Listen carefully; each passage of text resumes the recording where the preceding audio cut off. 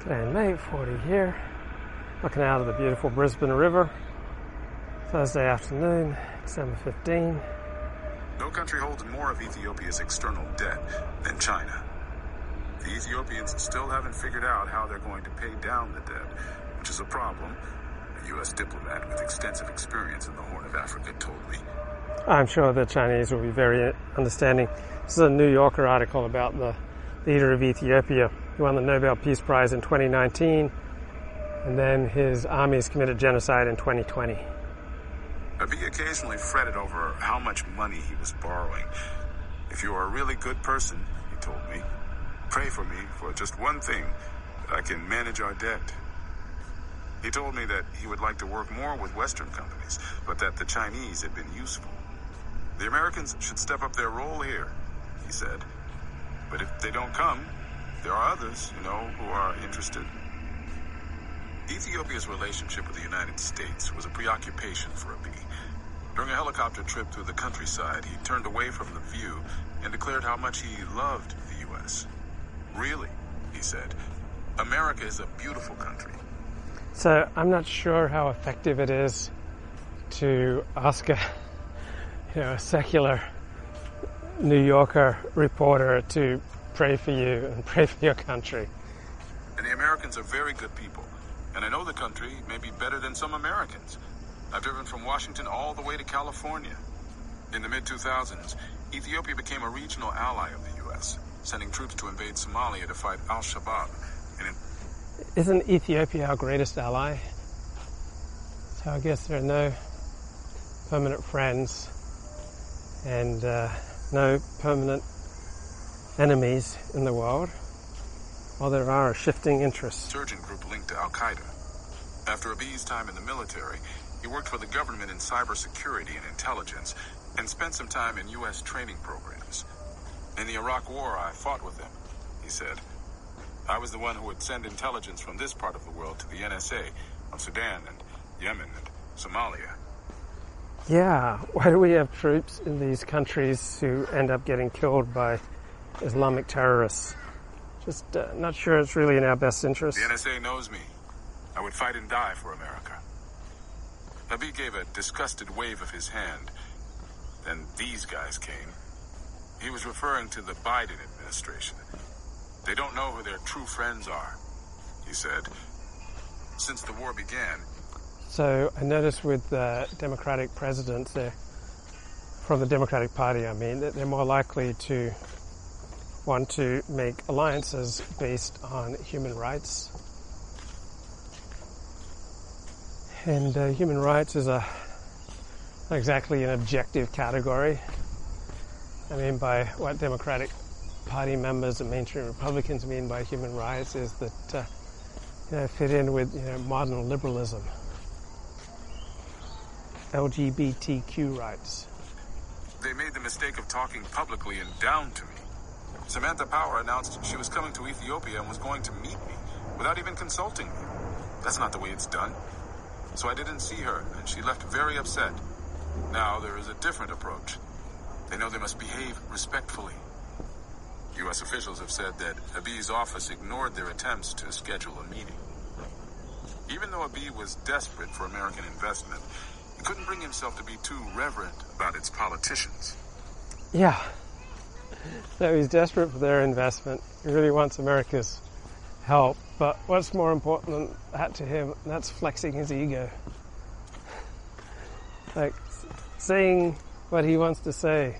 Singing the song he wants to sing. So that's more important to him than his own country's best interests. When you're going to be a servant of the people, you're going to want to submerge your own ego at times. There are more important things than your own ego. He told me that he had taken a big intake of breath when he heard that Joe Biden had fallen off his bicycle. I wish he acted his age, he said. He went on, Obama was good at making inspiring speeches. That's a great point. 80-year-olds should not be riding bicycles. Generally speaking, I think 70-year-olds should not be riding bicycles.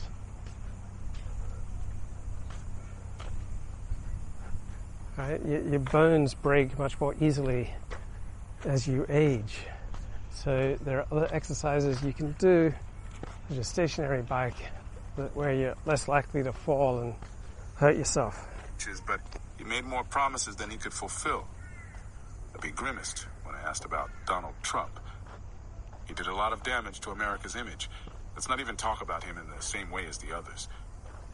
Without discernible irony, Abiy said that he was concerned by the tumultuous condition of the United States.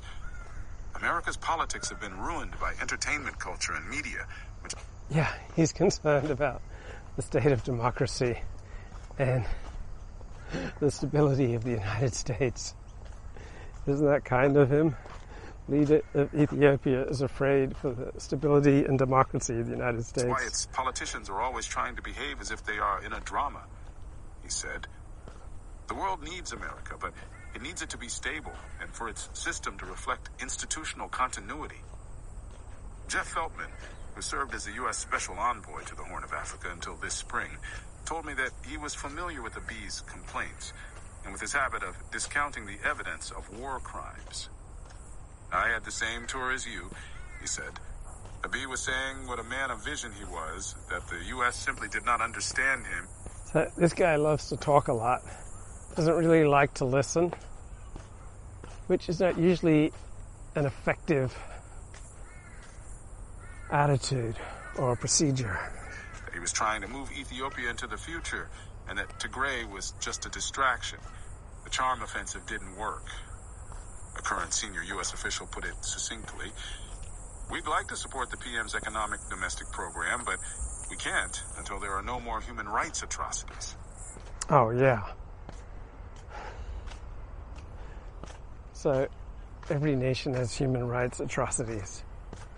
Right? This is just self-defeating attitude that you're going to run much of your foreign policy on the basis of some subjective liberal partisan conception of human rights. Abiy's war with the Tigrayans had a brutal second act. In June 2021, days after the election in which he secured his second term, the TPLF launched a lightning counteroffensive, retaking its capital, Mekelle, and parading thousands of captured Ethiopian soldiers through the streets. Abiy was humiliated. Almost overnight, his army had been routed and Tigray had been lost. There was even talk among Tigrayans of seceding from Ethiopia. The conflict settled into a dismal stalemate. Abiy's government sought to isolate Tigray, cutting off its electricity, communications, air links, and food supplies. The United Nations warned of widespread starvation and called for humanitarian relief to feed 4 million of Tigray's roughly 6 million people. So fulfilling the human right of feeding these people simultaneously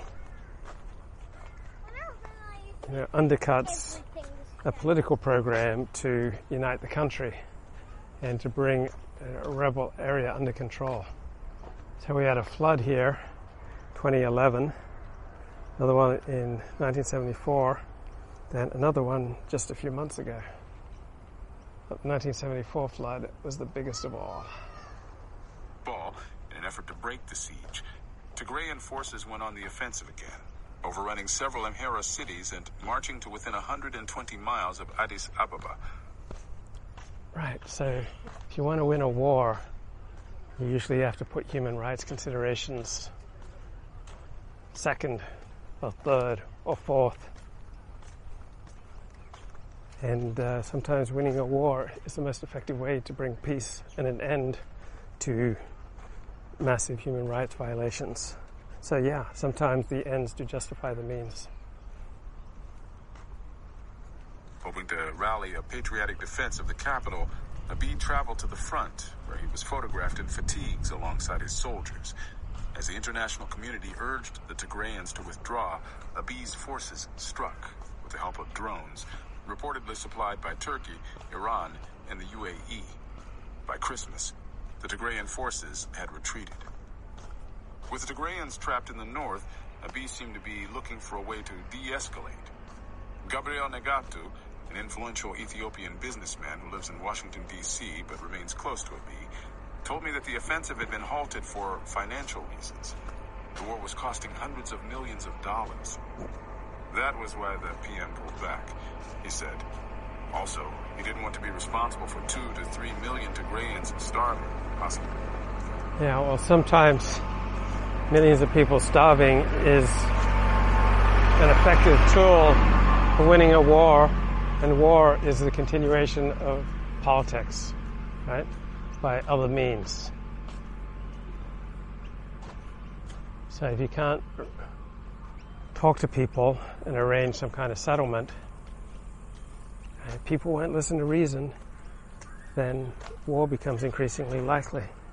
To death because they hadn't been able to plant seeds. Abiy thought that a long-term occupation of Tigray was unsustainable, Nagatu said. But parts of the military felt that he had given up the fight too soon. His Amhara allies and the Eritreans were angry too. They wanted to finish off the TPLF. So we're in the wonderful Botanic Gardens here in Brisbane. Brisbane's not as stunningly beautiful as Sydney, but it's got its own subtle, understated charms. Abiy's aides insisted that he was still seeking unity. The PM believes our strength lies in our diversity, one told me. Our strength lies in our diversity. Wait a second. You've got a massive civil war going on that risks millions of lives. Civil war that is, first and foremost, probably generated, stimulated, produced by this diversity, and yet you want to argue that diversity is your strength? But as the conflict grew more intense, Abiy began referring to TPLF members as the cancer of Ethiopia and as devils and weeds. Right, so sometimes diversity is a good thing. Sometimes you can enlist it as an argument. Sometimes diversity provokes and promotes growth. But just as often, diversity and proximity lead to deadly conflict, such as in Ethiopia.